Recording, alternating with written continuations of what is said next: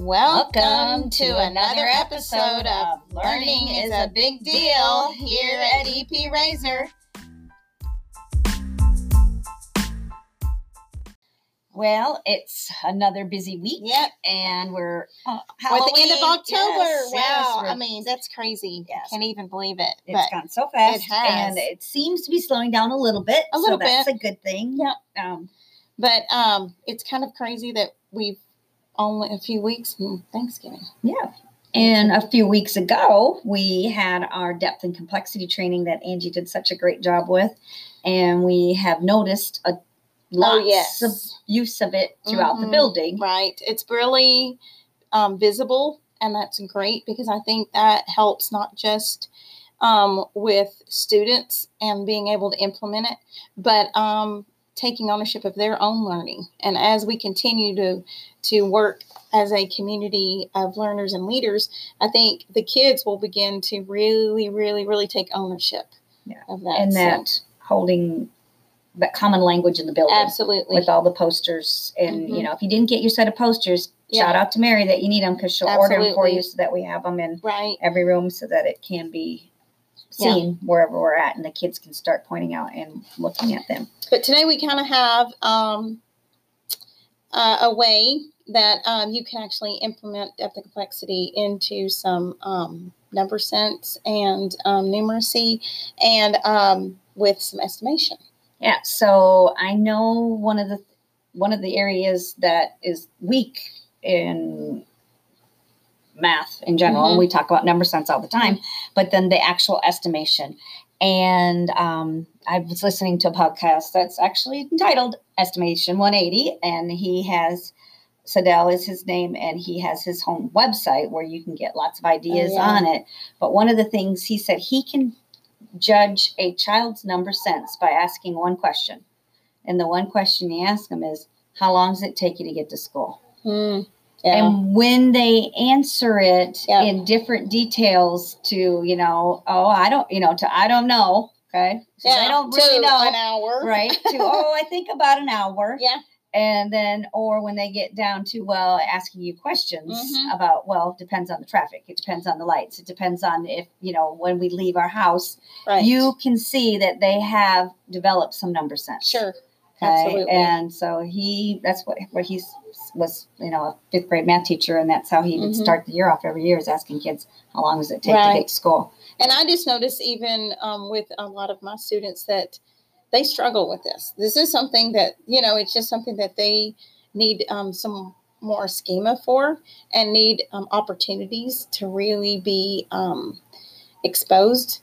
You need some direct instruction. Exactly. To this. And sharing of the strategies when other kids are doing the estimation and you're using it, your number talks through your estimation. Absolutely. Sure. So one of the things that I'm going to put for a link in here is called SD Mysteries. And that's one of the Steve Wyberly's when he does his 20 days of number sense.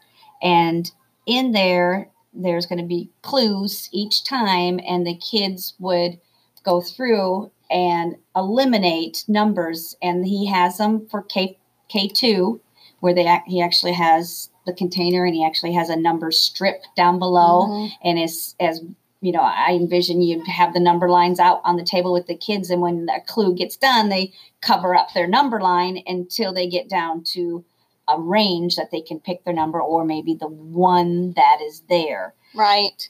And one of the ways you could kind of implement some of the depth complexity is this is, one, you can actually have them think about unanswered questions, even just with just the picture at the very beginning.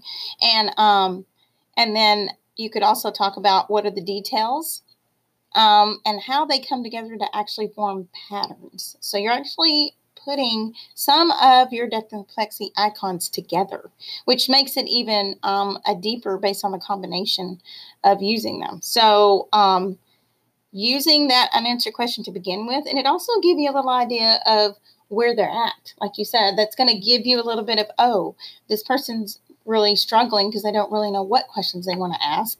And some people, you'll see that they start with actually a deeper question. if you haven't heard, Mary bought Pear Deck. We're getting it. So Woo-hoo. I have what I'm going to form is like a Pear Deck where the kids can answer. I notice, I wonder on the slides, and then with this ST Mysteries, they make a guess, an estimation first, and then they have a block they'll give them a clue, and now they can change their estimate or leave it the same. So, and then they'll get another clue, and they can change their estimate or leave it the same. And by doing that, and if you're doing it in Pear Deck, you're going to have a great understanding of who can estimate. Right. And you can have the conversations of, you see someone that says, oh, there's 36, but one of the clues says, well, it has to be less than 25. Right.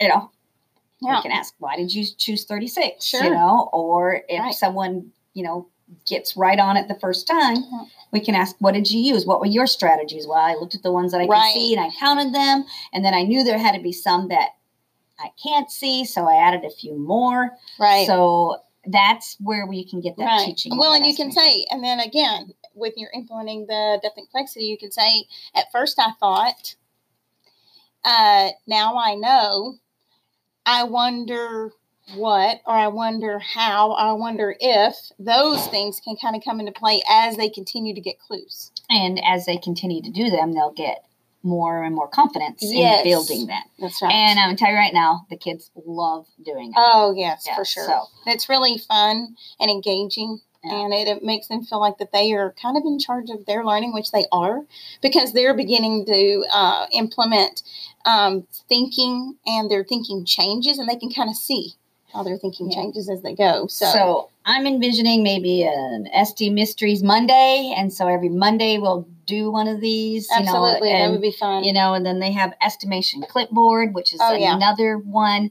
So I don't have it quite built yet in Pear Deck, but you know me, I'll have it done. Right. And, and this is something that we can also put into the Google site that we're going to be creating for everybody to have as a resource. Right. Right. So it'll be good for across grade levels. And that's another thing on that site. He actually had different grade levels that you actually could. Yeah, you go through different grade levels. Right, and which would be great. Ones.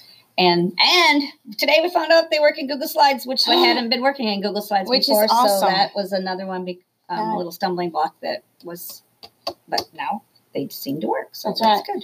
So, let us know. And if you are wanting a little bit more information, or if you go on the link and you're a little bit confused, or you're thinking, okay, exactly what are you talking about here? We'll be happy to help.